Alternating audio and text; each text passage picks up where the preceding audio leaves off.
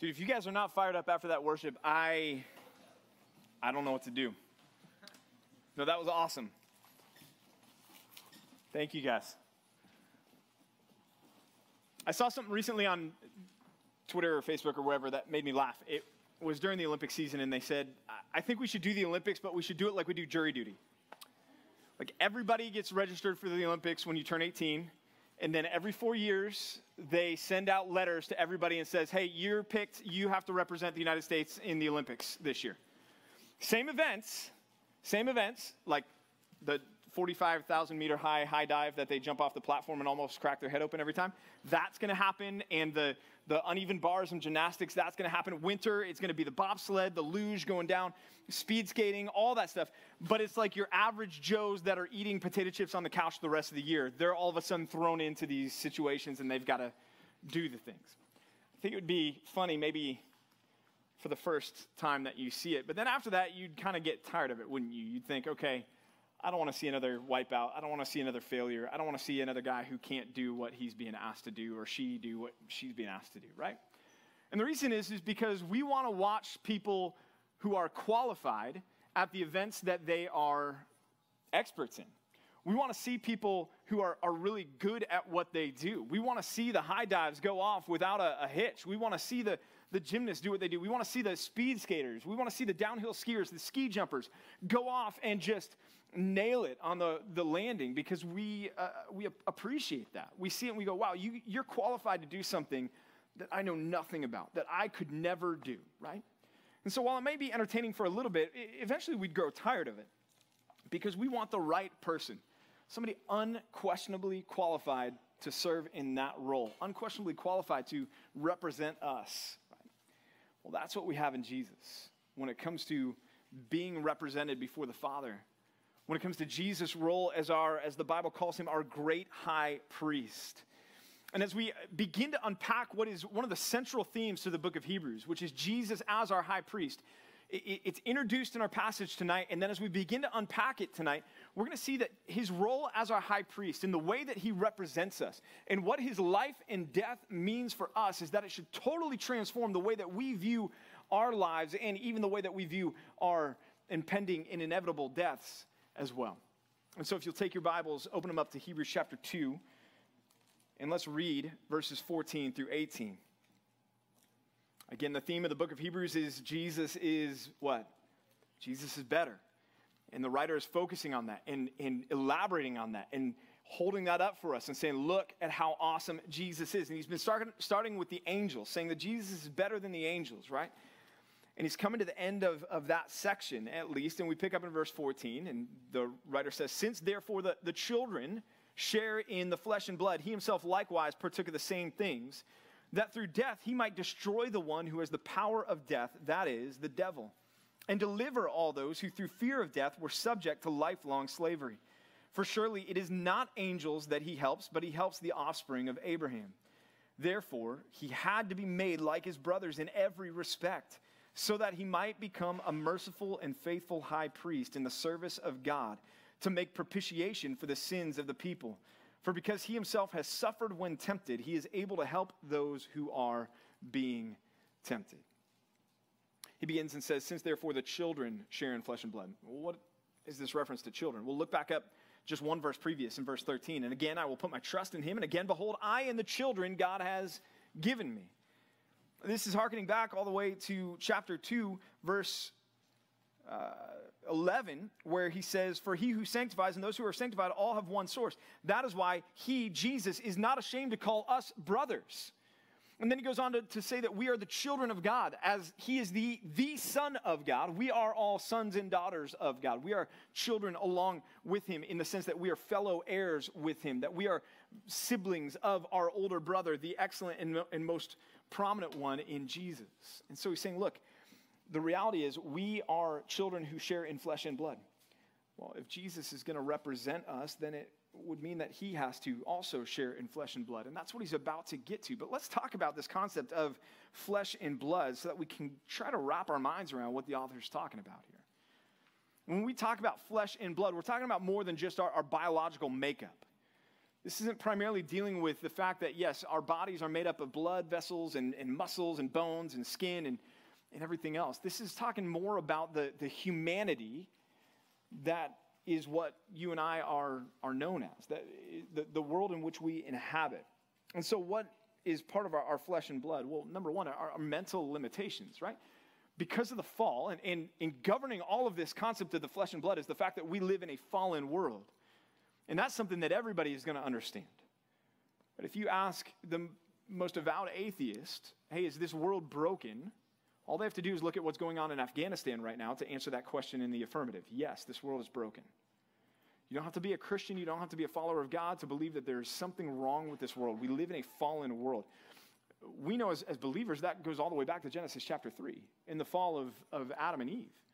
And as a result of the fall, all of the rest of creation, including you and I, were put under this curse, the curse of the fall, a curse that Jesus would undo at the cross by becoming the curse for us. But still, we live in this broken world, and we're awaiting the fullness of redemption where we will have the curse in all of its effects fully undone. But right now, we live in a cursed and broken world. We live in broken bodies, which means you and I have a mental limitation on us. There was a movie, I think, with Bradley Cooper a while ago called Limitless. And the whole concept was he would take these pills, which were drugs. Don't do drugs. It's bad. Let me just give that disclaimer ahead of time, just to make sure that we're all on the same page. It's really bad. Not a good thing. But Cooper would take these pills that would allow him to access the full use of his mind. I mean, scientists will tell you, even secular scientists will tell you, we use maybe 10 to 15% of our full mental capacity. Well, think about what that is going to be like in the new heavens and new earth, where we are able to use our minds to the fullness for the glory of God. But as it is, we have limitations. Some of you guys know that a little bit more intimately than others, right? As you are sitting there at exam time and everything else, you resonate with this fact a little bit more than everybody else in the room. We have mental limitations. Those of you who are in that category on the way home, you're going to get offended and get mad at me at that point. We have physical limitations, right? Our bodies break down. We have limitations in what we can do. I'm not in the Olympics. Why? Because I'm not good enough. I don't care what coach you throw at me. I don't care how much time you give me. I'm never going to be able to high jump. It's just not in my DNA, right? I have physical limitations. Why? Because I live in this broken, fallen world. My flesh and blood is under the weight of the curse. I also have spatial limitations, meaning I can't be here and at home at the same time. I have to be only where I am. That's the only place that I can physically be. I can't be in multiple places at any one time, the way that God can, because God is omnipresent, right? That means he is everywhere all at one time. Not in everything, but everywhere. He inhabits. He's everywhere present all at the same time. That's not true of us. Why? Because we are flesh and blood. We live in a broken and fallen world under the weight of the curse. We also have temporal limitations, meaning that I'm bound by time. I can't travel backwards. I can't travel forwards in time. The only time that I have to live in is right now in the present. Again, God exists outside of time. He is timeless. He created time. That's why when we struggle to come up with the concept of God had no beginning, it's even a false premise to begin with, because it implies the eternality of time. Time is not eternal. Time was a created construct, and it was created by God, who is a timeless being. You and I, we are not timeless. We are bound by the parameters of time. How about sickness in flesh and blood? We know that. Some of you guys who were on retreat know that all too well. Others of you have just experienced sickness in the past. We know our bodies get sick, right? Why? Because of the fall. Because we live in a cursed and broken and fallen world. There's going to come a day in the new heavens and new earth where there will be no more sickness anymore. And our bodies will not get sickness, or this next one, disease.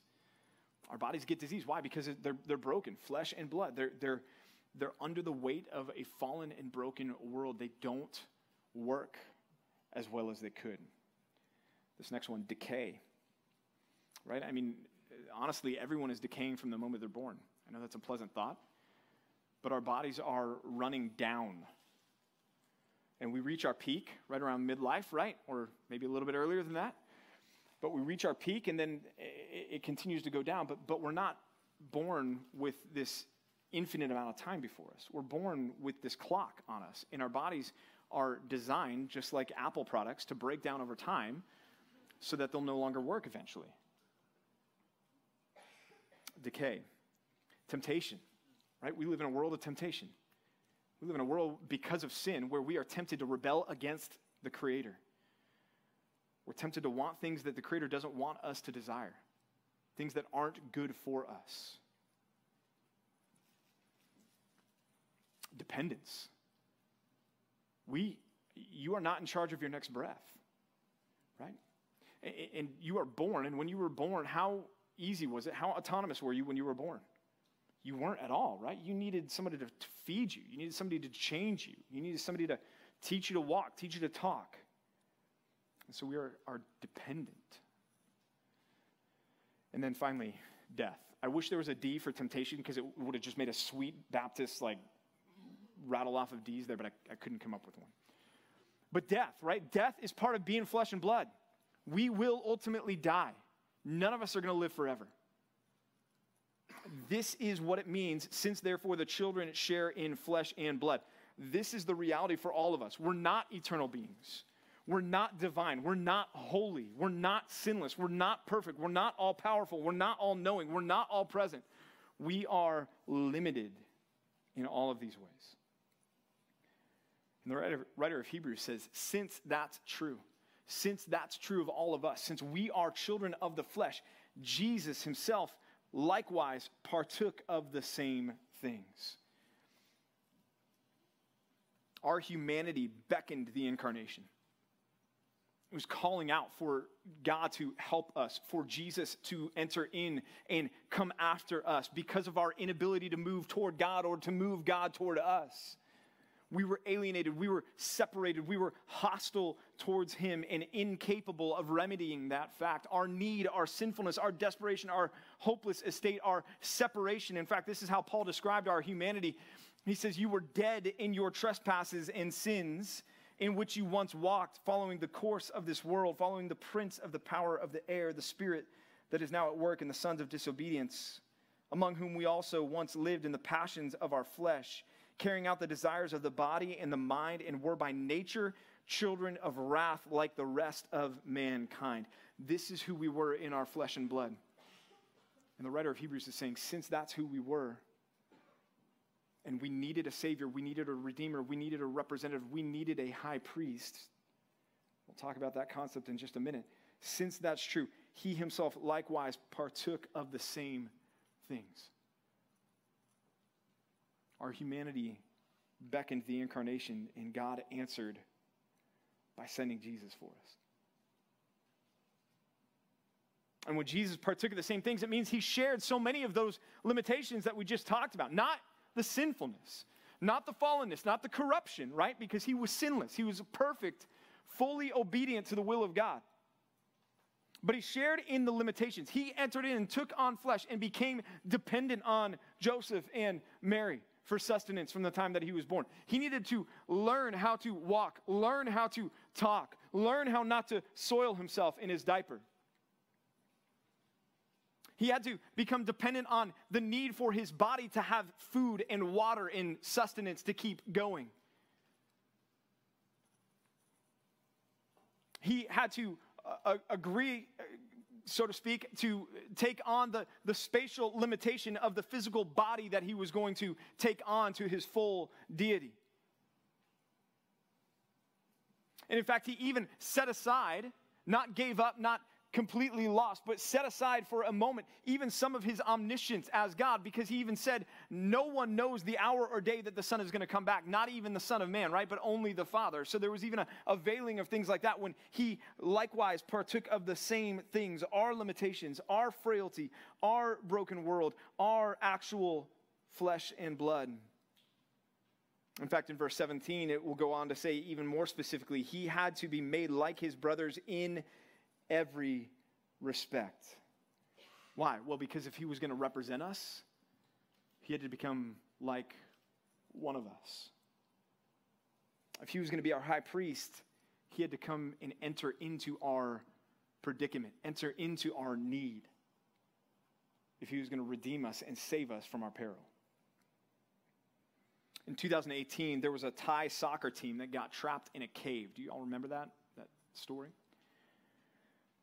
The coach and his team decided that they were going to go explore this cave system, and they began to go in, and they got about 2.5 miles into this cave, and then all of a sudden, because it was monsoon season, a massive storm hit, and the cave flooded, and they were stranded.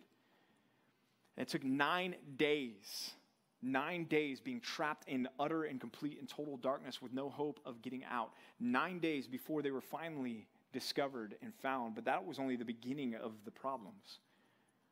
See, to try to get to them, they realized that this was going to be no small rescue operation.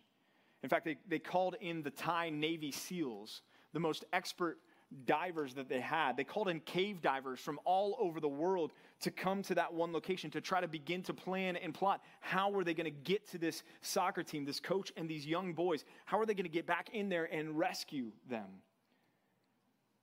They were up against another problem too, because the amount of oxygen that was in the cave was limited, and it was growing even less by the day, by the hour. Compounding that, these boys, because it's not common to have swimming pools or swimming at all in Thailand, none of these boys knew how to swim.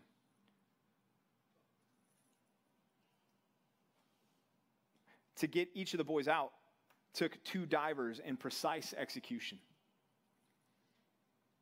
They had to train the boys how to swim because they didn't know how to. Then they had to train the boys how to use an oxygen apparatus while they were swimming out of the cave. And then they had to have a lead diver, as you see there, and then a trailing diver to make sure that the boy didn't drift. And the boy was actually tied to the lead diver there to make sure that he would get out okay. In fact, one of the Navy SEAL divers died in the process of this rescue. That's how intense, how difficult, how perilous it was. But after discovering these boys were in the cave, if the rescue team had decided, you know what we're going to do? We're going to stand on the outside of the cave and just call to them and encourage them and tell them, you can do it, come on, just dive, just hold your breath and swim out. Just come towards my voice. Hey, I know you don't know how to swim, but we're gonna call to you and kind of tell you what to do and try to figure it out and practice and then do your best to get out to us. See, if the rescuers had said, hey, you guys work hard enough to save yourselves and to get out here, then that would have been a worldwide tragedy, because every single one of them, including the coach, would have been dead. There was no chance that they had to make it out. No, instead, to be rescued, the divers had to put themselves in their peril. See, the divers had to go and put themselves and enter into the circumstances that they themselves found themselves in. The divers had to enter into that cave where there was desperation and no hope and darkness. And the way out was not going to be easy for those divers, just like it wasn't going to be easy for those boys. The one that gave his life, they were risking their lives to go in after these boys to see these boys rescued, because they knew there was no other way to rescue them. That's what we're talking about when it says that he likewise partook of the same things. We needed Jesus to enter into our situation, to enter into our circumstances, to identify with us in our peril, in our danger, to do what we could not do in order that we could be saved. See, if God had just opened up the windows of heaven and called out to us, hey, just try harder. Just figure it out. Just be a little bit more obedient. Just be a little bit more godly. Just be a little bit more holy. Just stop sinning. Then we would have been like those boys in that cave. We would have been toast. But we needed him to come in and enter into our predicament and enter into our peril and enter into our need. And that's what he did when he partook of the same things. In the theological world, this is called the hypostatic union. That is, that fully God took on full humanity. 100% God, 100% man. No mixing of those two identities whatsoever, but both existing side by side in the person of Jesus Christ. 100% God, 100% man, and he came after us. This is what Paul describes in Philippians chapter 2, verses 6 through 7. When he says, who though he was in the form of God, speaking of Jesus, though he was in the form of God, did not count equality with God a thing to be grasped or held on to, but emptied himself, not of his deity, but of some of his rights, some of his position and his prestige, right? Emptied himself by taking the form of a servant, being born in the likeness of men. This is what it means, that Jesus, fully God, took on full humanity to himself. That's what the writer of Hebrews is saying when he says he partook of the same things. Well, by Jesus partaking of the same things, one of the other things that he partook of that we talked about with our limitations is he partook of death. He partook of death. Verse 14, that through death he partook of the same things. For what purpose? For the purpose that through death he might destroy the one who has the power of death, that is the devil. That word destroy means to render useless, powerless, of no effect. When Paul says in Romans chapter 6 that the body of sin has been brought to nothing, it's the same idea there. That the devil has been brought to nothing. He's been rendered powerless in our lives. How? Because of the death of Christ. Because he likewise partook of the same things, including death, that he might destroy the one who has the power of death, that is the devil. Now that's an interesting phrase, isn't it? The one who has the power of death. It's not that Satan inherently holds the keys to death. Right? Satan doesn't decide who dies and when they die. Who decides that? God does. And we know even from the account that we find in Job chapter 1 that Satan does nothing that he does without the divine permission of God. And so what we read here is that God has turned over, in a sense, this authority of the fear of, I think more so, death to Satan.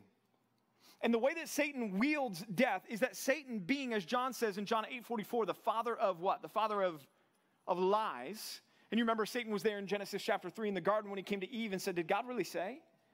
And Satan is there to twist and pervert the word of God, and he's there to tempt, and he's there to lead astray with any means possible. That Satan opens the door to and pushes us towards and tempts us towards that three-letter word that changes everything about our relationship with God. Starts with an S. What is it? Sin, right?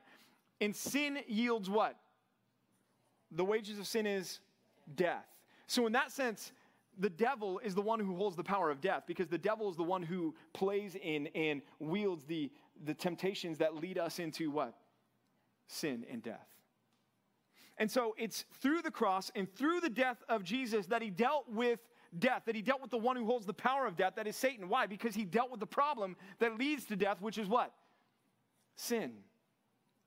He dealt with the peril. He dealt with the greatest threat to us by becoming like us, by partaking of the same things.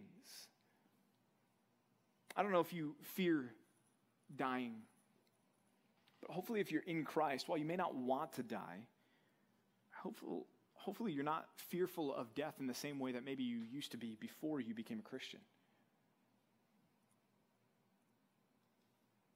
And the reason why is because Jesus died your death so that you no longer have to be afraid of it. We sing in that song, Christ be magnified, right? Death is just a doorway into what? Into resurrection life.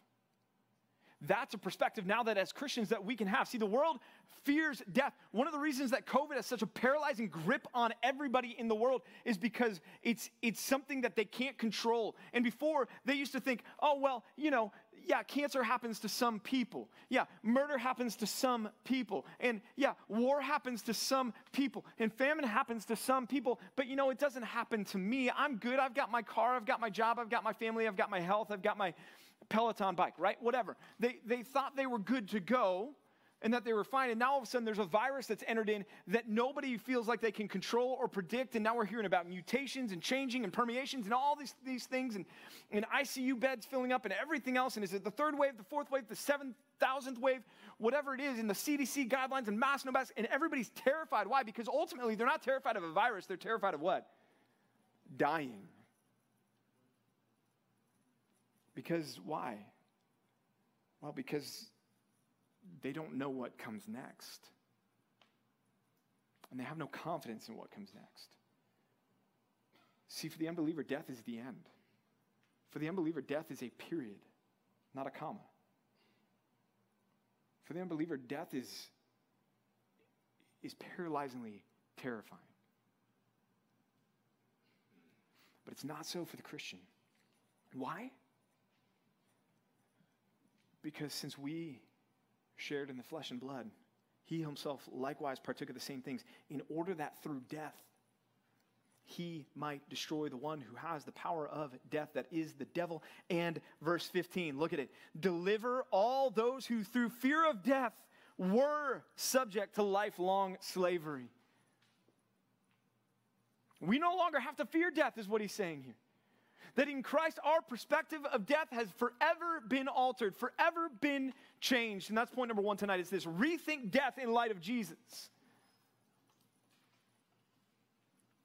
Rethink death in light of Jesus.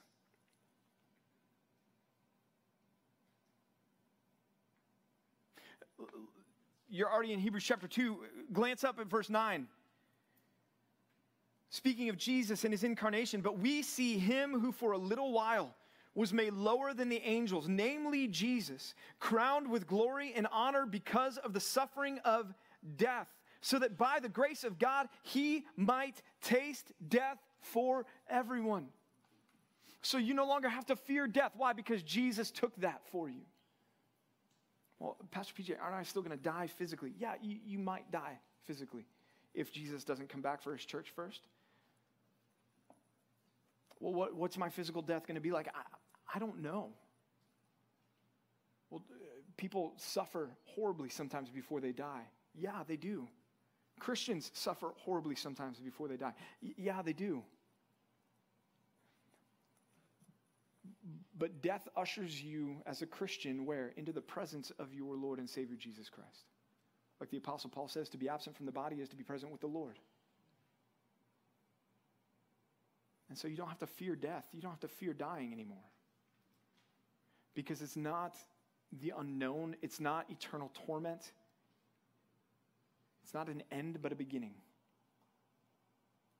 And it's a much greater reality in the presence of Jesus than any reality than we have here, which is what led the Apostle Paul to say, I wish I was with Jesus, because to be with Jesus is far better than anything this world has.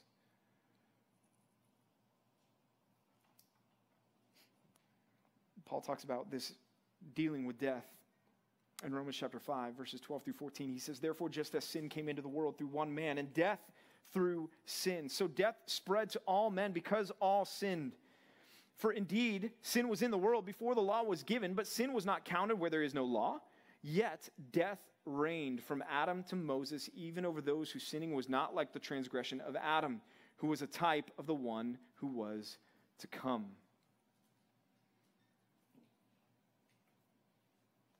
Again, verse 15, Jesus came to deliver all those who through fear of death were subject to a lifelong slavery. All those who through fear of death were subject to the slavery of sin, subject to the slavery of looking for an escape from this world that this world will never offer you. A slave is powerless, hopeless, helpless, subject to their master. But once a slave dies, what power does a master have over that slave? None. None, right?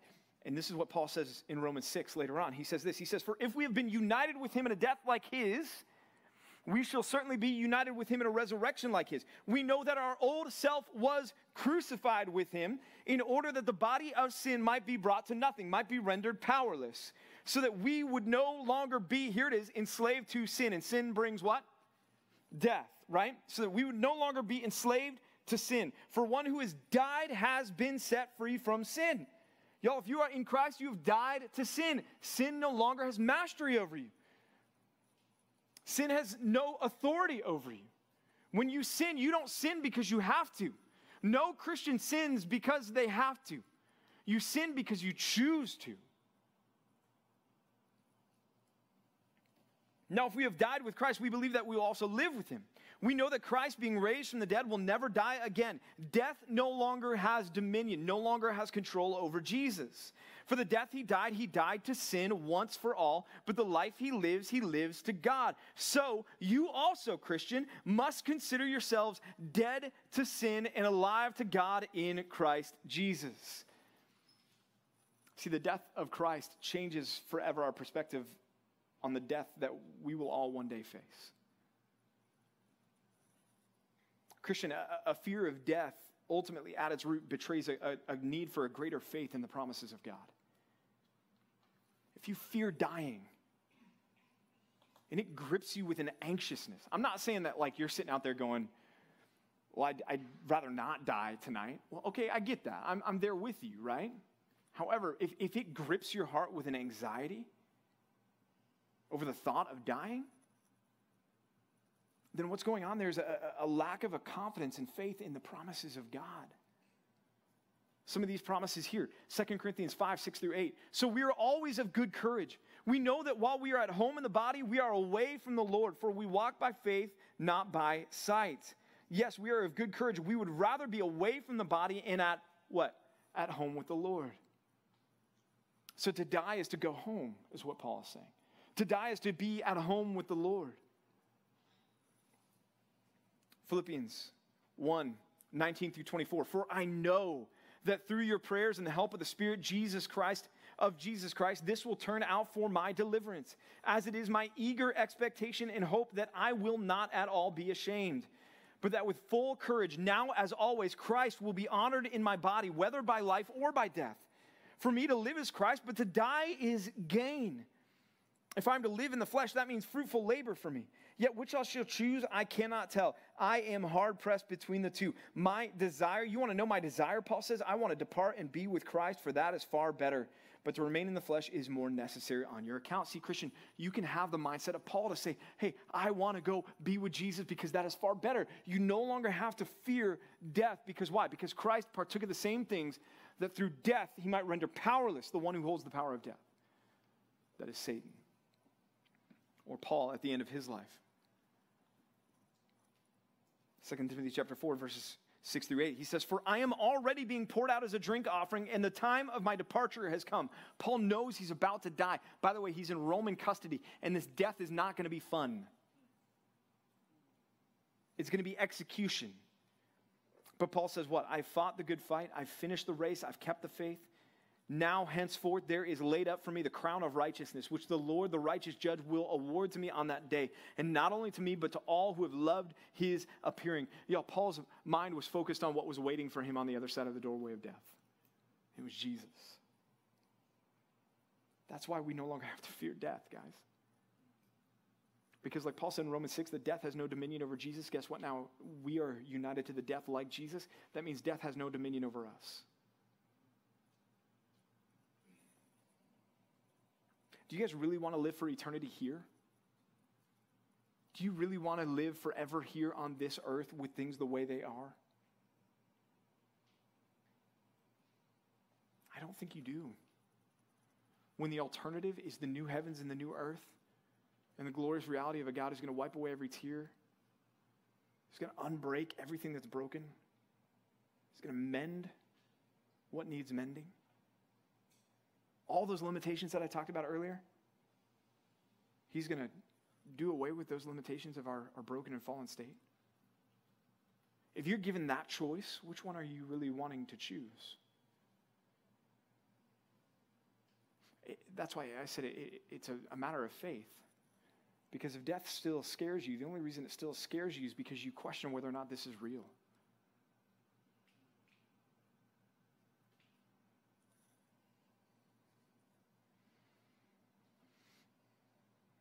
Again, Romans 5, therefore, as one trespass led to condemnation for all men, so one act of righteousness leads to justification and life for all men. For as by the one man's disobedience the many were made sinners, so by the one man's obedience the many will be made righteous. Life from Christ, not death. Life from him. See, Jesus took on mortality and in dying broke the power that Satan once held over us, wielded over us, because in dying Jesus broke death. Acts chapter 2, 24. God raised him up, loosing the pangs of death. Why? Because it was not possible for him to be held by it. Death couldn't hold him. Well, guess what, Christian? When you die, guess what? Death is not going to be able to hold you either. Because he partook of the same things. 1 Corinthians 15, Paul puts it this way. For the perishable body must put on the imperishable, and this mortal body must put on immortality. When the perishable puts on the imperishable, and the mortal puts on immortality, then shall come to pass the saying that is written, death is swallowed up in victory. O death, where is your victory? O death, where is your sting? The sting of death is sin, and the power of sin is the law. But thanks be to God who gives the victory through our Lord Jesus Christ. Jesus came in the flesh, likewise partook of those things, so that you and I no longer have to fear death. And at the heart of that was the incarnation, the gospel, the cross. pick back up in verse 16. We no longer have to fear death, for surely it's not angels that he helps, but he helps the offspring of Abraham. Okay, so again, he's going back to the whole context, remember, of chapter 2, where he's arguing, hey, Jesus is better than angels. He's saying it's not the angels that Jesus is interested in helping. The angels that rebelled with Satan, guess what, guys? They are doomed to eternal destruction. There is no gospel for angels, but there's a gospel for you. It's not angels that he's helped, but it's the offspring of Abraham. You're saying, well, am I the offspring of Abraham? Father Abraham had many sons, and what? I am one of them. I know it's a kid's song, but there's truth in it if you're in Christ. Paul talks about that in Galatians chapter 3. God preached the gospel beforehand to Abraham, saying, in you will all the nations of the earth be blessed through one of your descendants, right? You and I, we are offspring of Abraham, even though if you have no Jewish blood running through your body whatsoever. You really are a son and daughter of Abraham. It's us that he helps, is what he says there. Therefore, verse 17, he had to be made like his brothers in every respect so that he might become a merciful and faithful, here's our word, high priest in the service of God to make propitiation for the sins of the people. Okay, Jesus is high priest. Get ready to start to hear a lot about that in this book because that is a central theme of the book. In fact, one author called it the central nerve of the book of Hebrews, is Jesus as our high priest. We just sang about that, right? Before the throne of God above, we sang, I have a great high priest whose name is love, because love rhymes with above. No, but we sang that. I have a great high priest. What does that mean that you have a great high priest, that I have a great high priest before the throne of God above? That's language that takes some digging for us because we don't deal in the world of priests. Somebody comes up to me and says, oh, you're a priest. I'm going to say, no. Priest of all believers? Sure. But I'm not a priest, right? We don't have a temple. We don't have a sacrificial system. We don't have a great high priest. Well, if you think back to the Old Testament, if you can go back there, maybe daily Bible reading, or just if you can go back to the last time you were thinking about this or learned about this, they had the temple. Well, the temple had the sacrificial system. The priest was the one who would offer the sacrifice on behalf of the people of Israel. And there was one who was the chief, the great high priest, who was the one that was the priest above all other priests. And this is the one, and specifically he would go in on one day a year called the Day of Atonement, which is still celebrated today. It's in September. And the Day of Atonement was the day it's called Yom Kippur, now in the Jewish feast calendar. But it was the day where the priest would come before all of the people and he would enter into the Holy of Holies. This was the only day of year that the priest was allowed to go into the very presence of the glory of God, right? The Ark of the Covenant was in the Holy of Holies. And he would go in before the Holy of Holies. He would bring the sin offering. He would offer atonement, that is the satisfaction of God's wrath for all the sins of the people. And then he would do this. They would come back out and there would be 2 goats on the Day of Atonement. This is all recorded in Leviticus chapter 16 if you want to go look at it more in detail. But one goat was the sin offering. And that goat was sacrificed. That goat was killed because the wages of sin is what? Is death. That sin demands the blood life of the animal. And so the goat was slaughtered as a reminder to the people that their sin deserves death. And they needed somebody to take their place. Right, there was nothing special about the goat. This was just a goat. I mean, this thing was eating cans before it came into the temple, right? This is just a goat that got chosen to be the goat for the Day of Atonement. So this goat, it's not that the power was in the blood. We'll talk about that later in Hebrews. But that the goat represented for the people, hey, your sin deserves death, and you need God to intervene and substitute another death for you, and that's this goat in this instance. So that goat was the sin offering. But then there was another goat. And this other goat, the high priest, remember the high priest is the one doing all this, sacrificing the goat, and then the high priest would take this other goat, and this other goat came to be known as the scapegoat. Have any of y'all heard of that terminology before, right? A scapegoat is the one that's blamed for what? Somebody else's sin. Well, the scapegoat would be taken, and the high priest would confess all the sins of the people of Israel on the head of this scapegoat.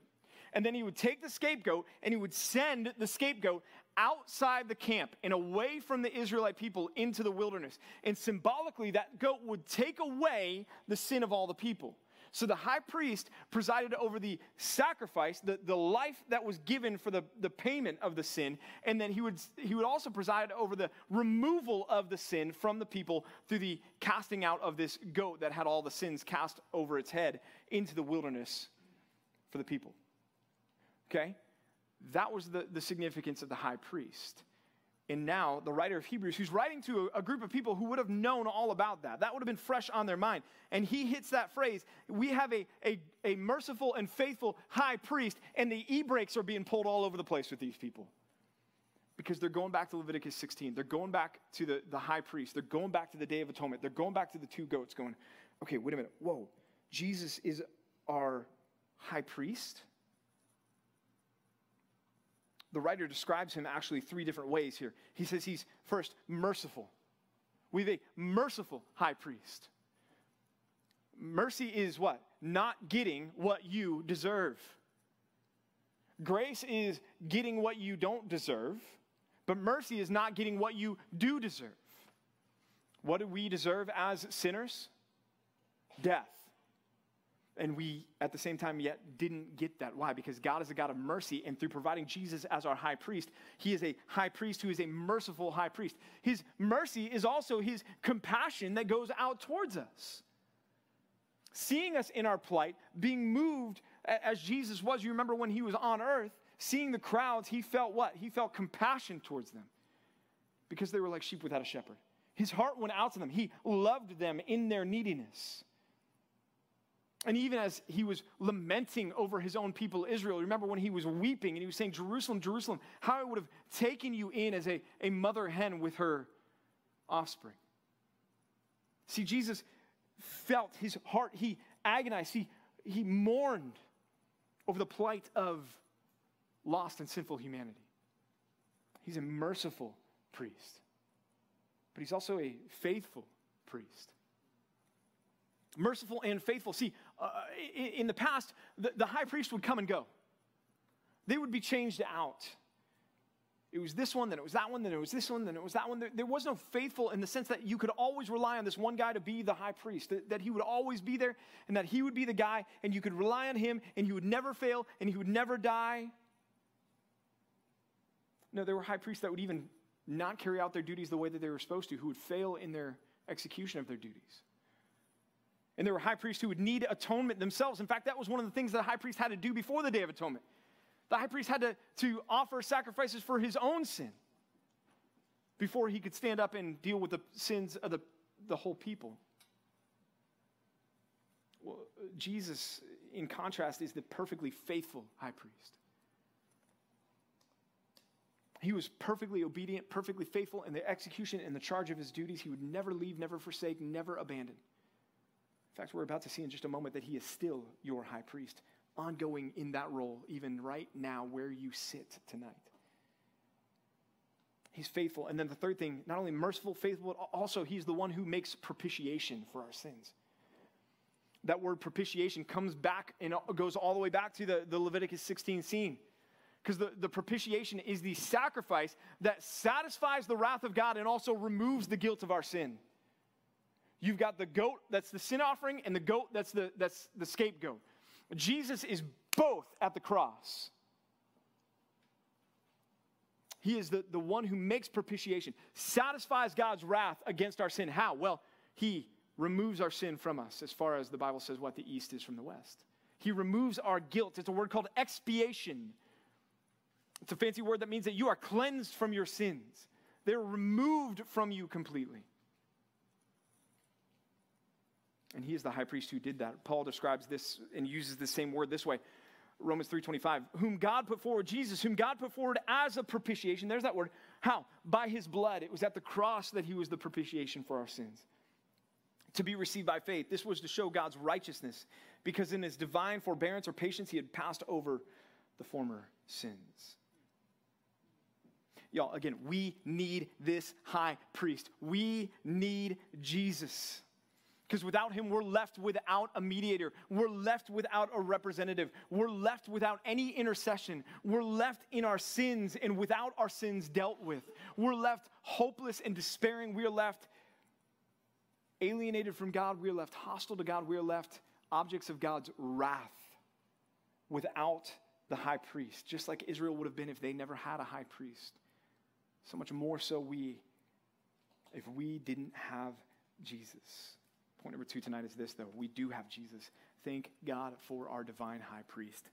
Thank God for our divine high priest. He's not a man, but he's God in the flesh. Jesus, fully God, fully man.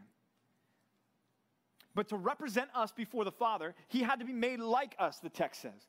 Had to be. It was necessary for him to be made like us in every respect. Because to make the sacrifice that provided our cleansing, here's the deal, y'all. Jesus had to be qualified to do that. Well, the way that he could be qualified to offer the sacrifice that led to you and I being forgiven is he had to perfectly live a life of full obedience to the Father. We talk about the concept of your righteousness is not a works-based righteousness, right? Have you guys all heard that before, that righteousness is not works-based? How many of y'all heard that righteousness is not works-based? Okay, it is works-based, just not your works. Your righteousness is works-based. It's Jesus' works. Your righteousness is merited. It's Jesus' merit, not yours. But this is why he had to be made like us. Because if Jesus just like up in heaven was like, poof, sin's gone, he can't do that. Because there had to be a sacrifice. There had to be the death for sin, right? So that in that sense, he had to be made like us so that he could actually die, right? But then we needed a righteousness that wasn't ours. Well, he had to be made like us so that he could live the life that we couldn't live, so that he could fulfill the law that we failed to fulfill. So that then at the cross, 2 Corinthians 5:21, he takes our sin, right? Just like the high priest casting the sins on the goat, he takes our sin on him and takes it away from us, and he gives us what? Righteousness. What righteousness? The righteousness that he earned by living that perfectly obedient life for 30 some odd years. You see, that's why, guys, Jesus couldn't have come down just as a fully grown man and been like, okay, just bring the cross. Let's just get this thing over with. No, he had to go through what we failed at. He had to live 30 whatever years, not because 30 whatever years is a magic number, but he had to prove that he was obedient to the Father in every respect. He had to live completely obedient to the law of God. He had to be 100% righteous where we were 100% failures so that he could become that failure for us and give us his righteousness. That's why he had to be made like us. Because if he wasn't made like us, that never happens and you and I are still left in our sins and he can't be our high priest. Because if he wasn't made like us, he's got nothing to offer.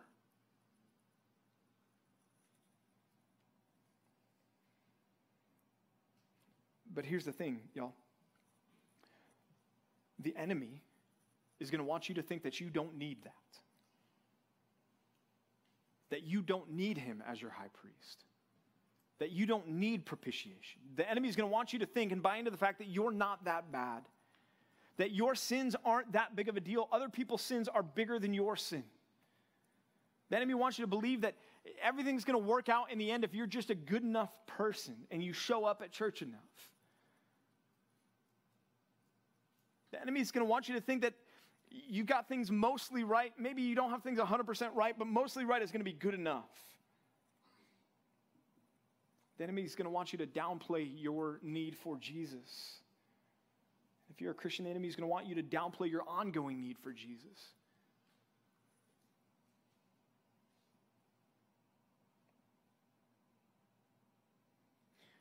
Jesus is our high priest. We need to be grateful for this.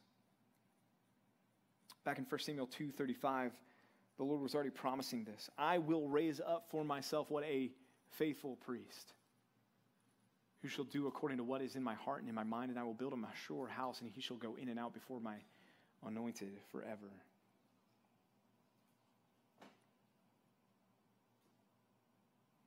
Thank God for your divine high priest. Verse 18. For because he himself has suffered when tempted, he is able to help those who are being tempted. Therefore, he had to be made like his brothers in every respect, verse 17, so that he might become a faithful and merciful high priest in the service of God to make propitiation for the sins of the people. How did he do that? Well, because he himself has suffered when tempted, he is then able to help those who are being tempted. What does it mean that Jesus suffered when tempted? Let me ask you a question. Do you think Jesus was able to feel temptation in the same way that you and I are able to feel and experience temptation? You don't know what to say to that, do you? Well, the answer is yes. In fact, we'll get there in Hebrews. We do not have a high priest who is unable to sympathize with us, but one who has been tempted in every respect as we are. What did that mean? Well, let's dive into the Greek, because clearly it can't mean that he was tempted like us. No, it means he was tempted as we are tempted. What was the difference? What does he say? Yet without what? Yet without sin. But he was tempted as we are tempted. But he endured all of those temptations. The temptations that you and I face, right? Jesus endured the temptation, resisted the temptation, and did not sin. Indeed, I would even venture to say he could not sin. Because Jesus was fully God and fully man.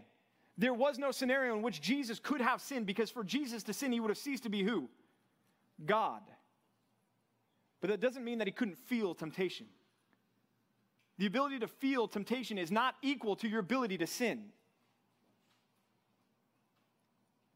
And so Jesus was tempted as we are, yet without sin, as he says in Hebrews 4:15.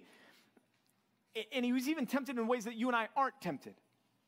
What does that look like? Well, how about the Garden of Gethsemane? As he's in angst over what's before him with the cross, praying repeatedly, Father, if there's any way, let this cup pass from me, and yet not my will, but your will be done. The temptation even of the human will there of Jesus, wrestling there with the divine will that was in front of him. Was he ever not going to do the Father's will? No, he was always going to do the Father's will. However, there was that agony and that angst within him. He suffered when tempted.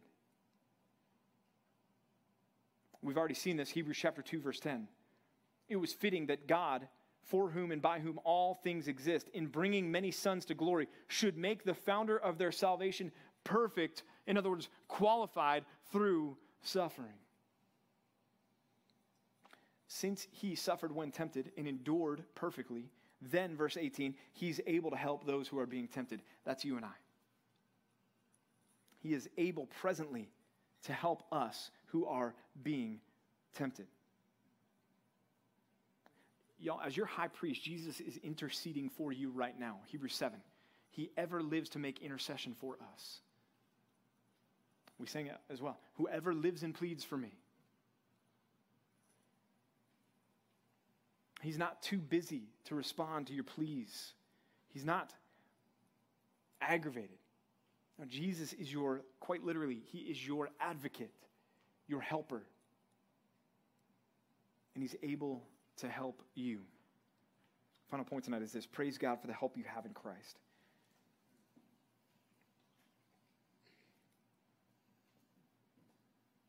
Praise God for the help that you have in Christ. Y'all, when you are facing temptation, you do not have a high priest who doesn't understand. And I got to stop preaching a sermon that's coming. But still, he's been there. He's walked it. He's endured it. He's suffered it. And he did it perfectly, and he went to the cross. And part of the reason he went to the cross is to free you from the power of sin and the temptation, as we talked about, the whole concept of being freed from the fear of death. So that Romans 6, you no longer have to be enslaved by sin. When you sin because you choose to sin, not because you have to sin. Don't come to me and tell me, yeah, I slept with my boyfriend, I slept with my girlfriend, but man, the temptation was just too strong and we couldn't not do it. That's baloney. Of course you can resist it. If you are in Christ, you have been freed from the power of sin. Sin does not own you. You can say no to yourself, no to your flesh. And that's what it means. He's able to help those who are being tempted. How? Is there a magic phrase or formula that you need to pray? Are there those special words that you need to figure out that you can throw up to God and be like, okay, here we go. I'm going to say this word and then all of a sudden I'm not going to be tempted anymore. No, that's not what he's talking about. He's able to help you. What's that help? The help is the cross. The help is salvation. The help is the fact that you have a high priest who now represents you before the Father, and he pleads not your righteousness, but his righteousness. Not your merit, but his merit. Not your works, but his work. That's the help that Jesus offers you, Christian. But it is transformative. It does help you when you battle temptation. Because now you are in Christ, you are free to say no. And here's the deal, y'all. Some of you are looking for something for me to tell you when you come in and sit down with me in my office and meet with me and talk about this sin or that sin that you're struggling with and battling with. And here's the deal, guys. At some point in time, it comes down to discipline. It comes down to you choosing Jesus over your flesh. It comes down to you saying no to yourself and yes to God. It comes down to you saying, I love Jesus more than I love myself. And you want to look at me and tell me you can't do that. I'm going to look at you and throw Hebrews back at you and say, yes, you can if you are in Christ. And some of y'all don't like that. But I'm not sorry. Because I don't want you to coast yourself through your life thinking that everything's hunky-dory between you and God when it might not be. Y'all, if you are owned by sin and you just have sin beating you down and yet you are sitting there going, yeah, but I'm a Christian. But then outside of here, that you just have a life that's just rampaging with sin, that you just are dripping with fleshly lust and desires, that your life is characterized by rebellion outside of these four walls. Guess what, y'all? Chances are you're not a Christian.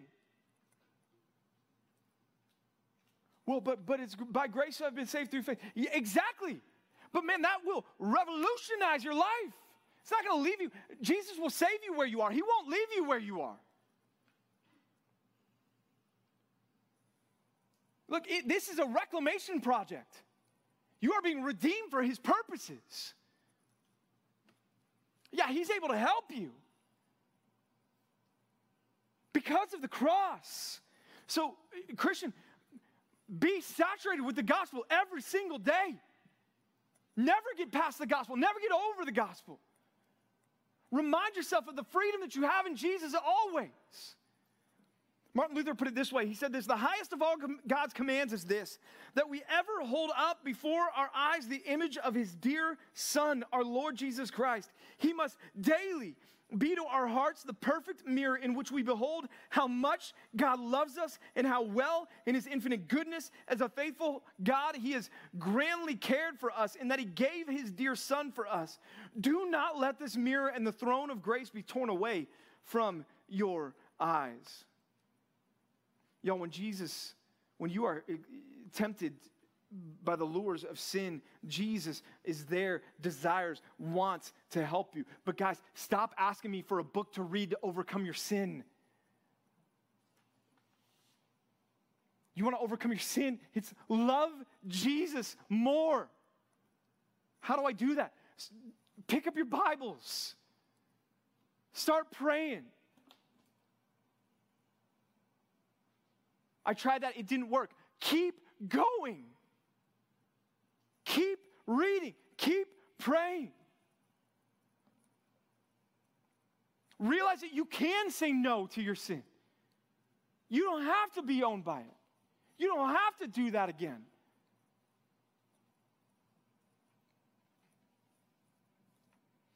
When you are experiencing the temptation, when it's right there and you're in the heat of it, how often do you pray to Jesus?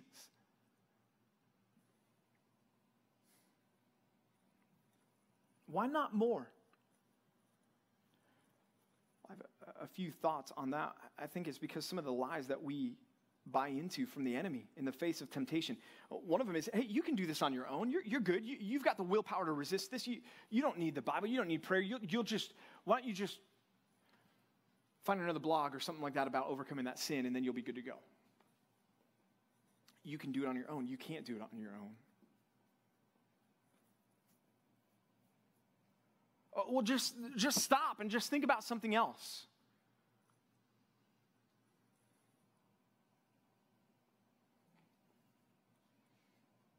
Well, you know what? You can't pray because you're dirty. You can't. Really? Remember Isaiah 6? You can't pray to that holy, holy, holy God when you're being tempted by that. That's disgusting. You're a failure.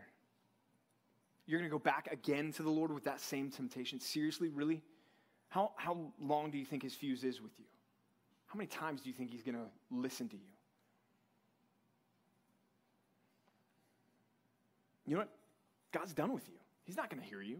He's not going to listen to your prayer. Might as well just give in. See, these are some of the short circuits that interrupt our response, which should be, in the face of temptation, I'm going to go to the Lord in prayer. What did Jesus teach his disciples to pray? Father, lead me not into temptation, but deliver me from evil. Instead, respond with these truths. Pray because you can't do it on your own. This is that tension that we have. Work out your salvation with fear and trembling, but it's knowing that it's God that is working in you, both the will and to work for his good pleasure. The reason I'm telling you you can say no to your sin is because you have the Holy Spirit dwelling within you, Christian. That's the power to say no to sin. Because Jesus has freed you from the bonds. But you can't do it by yourself. Pray also because you're feeling the prompting to pray. And anytime you feel the Holy Spirit nudging you to pray, pray. There's never a bad time to pray. How do I know? Because Paul said what? Pray what? Without ceasing. You feel the prompting to pray, even if you're in the heat of the temptation with sin, stop and pray and ask that God would intervene and deliver you from that temptation. Pray because God wants you to pray. Again, the commands are there in Scripture. Pray without ceasing. Pray at all times. Jesus said we ought to pray and not lose heart. Pray also because God has promised to help you. One of the best things that you can do in the face of temptation is pray the promises of God. Lay hold of the promises of God. God, you are faithful. God, you have promised that you are working all things together for my good, that I would be conformed to the image of Jesus. God, you have promised in your word that no temptation has overtaken me that is not common to man. But with every temptation, God, you have said you will provide a way of escape. Help me to find the way of escape right now. Pray because Jesus has redeemed you. He's freed you from that sin that's tempting you in that moment. He's bought you from that sin that's tempting you in that moment. Pray because Jesus has opened the way for you. Again, how has he helped us? He's able to help you. Because he suffered while being tempted, he is able to help you. How? The gospel, the cross. That's the help. It's right there. It's not some mystical, magical, what words do I have to say to get this storehouse of God's help for me? No. You have it. It's yours at the cross. It's yours in the gospel.